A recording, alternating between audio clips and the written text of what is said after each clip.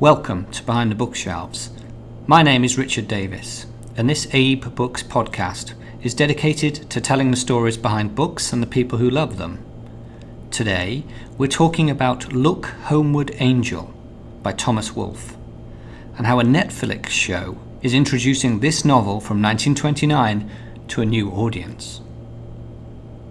Firstly, many of you will be familiar with the dark Netflix crime drama Ozark. It stars Jason Bateman as a financial planner and Laura Linney as his wife, who relocate from Chicago to a resort town in Missouri's Ozarks region after a money laundering scheme collapses. Its first season aired in 2017 and the second season was released in August. It's mostly about ordinary people doing bad things. Look Homeward Angel appears in episode 8 of season 2, when two characters, Charlotte Bird and Wyatt Langmore, encounter the book displayed in a locked cabinet in an antiquarian bookstore. The book's financial value, literary quality, and the fact that Wolfe wrote standing up is referenced before the book becomes involved in one of the episode's many plot lines. Curious viewers are Googling Look Homeward Angel First Edition while watching the episode and ending up on abebooks.com. There has been Look Homeward Angel traffic every day since season 2 dropped. We didn't realise Netflix was a driving force until a member of staff at Abe Books watched episode 8.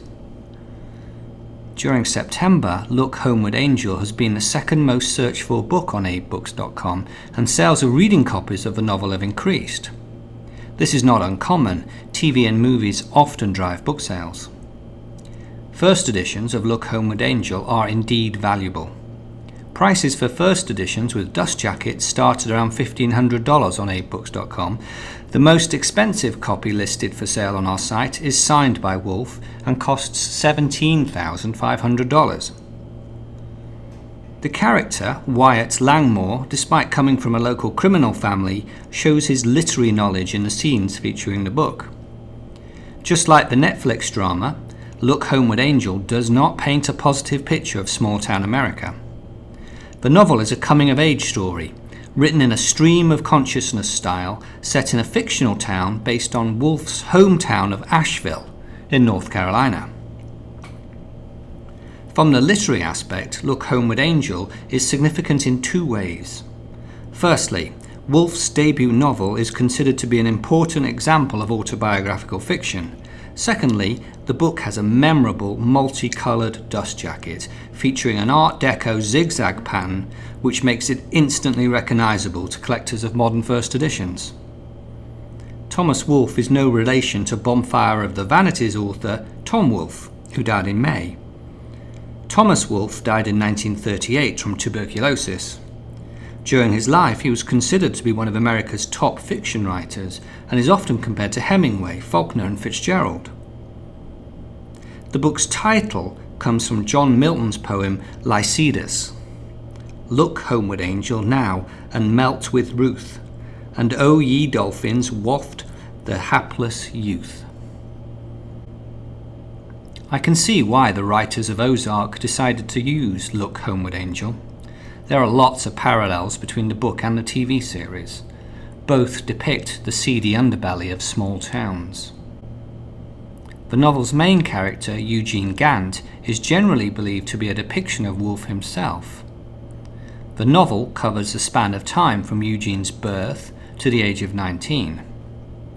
The setting is the fictional town of Altamont, a fictionalization of Asheville, which is surrounded by 2 national forests and a range of mountains. It describes alcoholism and child deaths, domestic strife, homelessness, poverty and alienation. The main character sees education and literature as a way of escape. Gant's father is a drunk who visits brothels. His mother runs a boarding house, just like Wolfe's real mum. The book could have been many other things too, but the editor, Maxwell Perkins, forced Wolfe to shorten the book by 90,000 words. That's a lot. Perkins remains a publishing legend. He worked at Charles Scribner's Sons and is credited with discovering Hemingway and Fitzgerald. Woolf wrote pages upon pages upon pages and fought Perkins to keep every sentence he wrote. There's an urban myth that the manuscript was so large it had to be delivered to Scribner's in a truck. What is true is that Woolf's 330,000 word manuscript was originally called O Lost.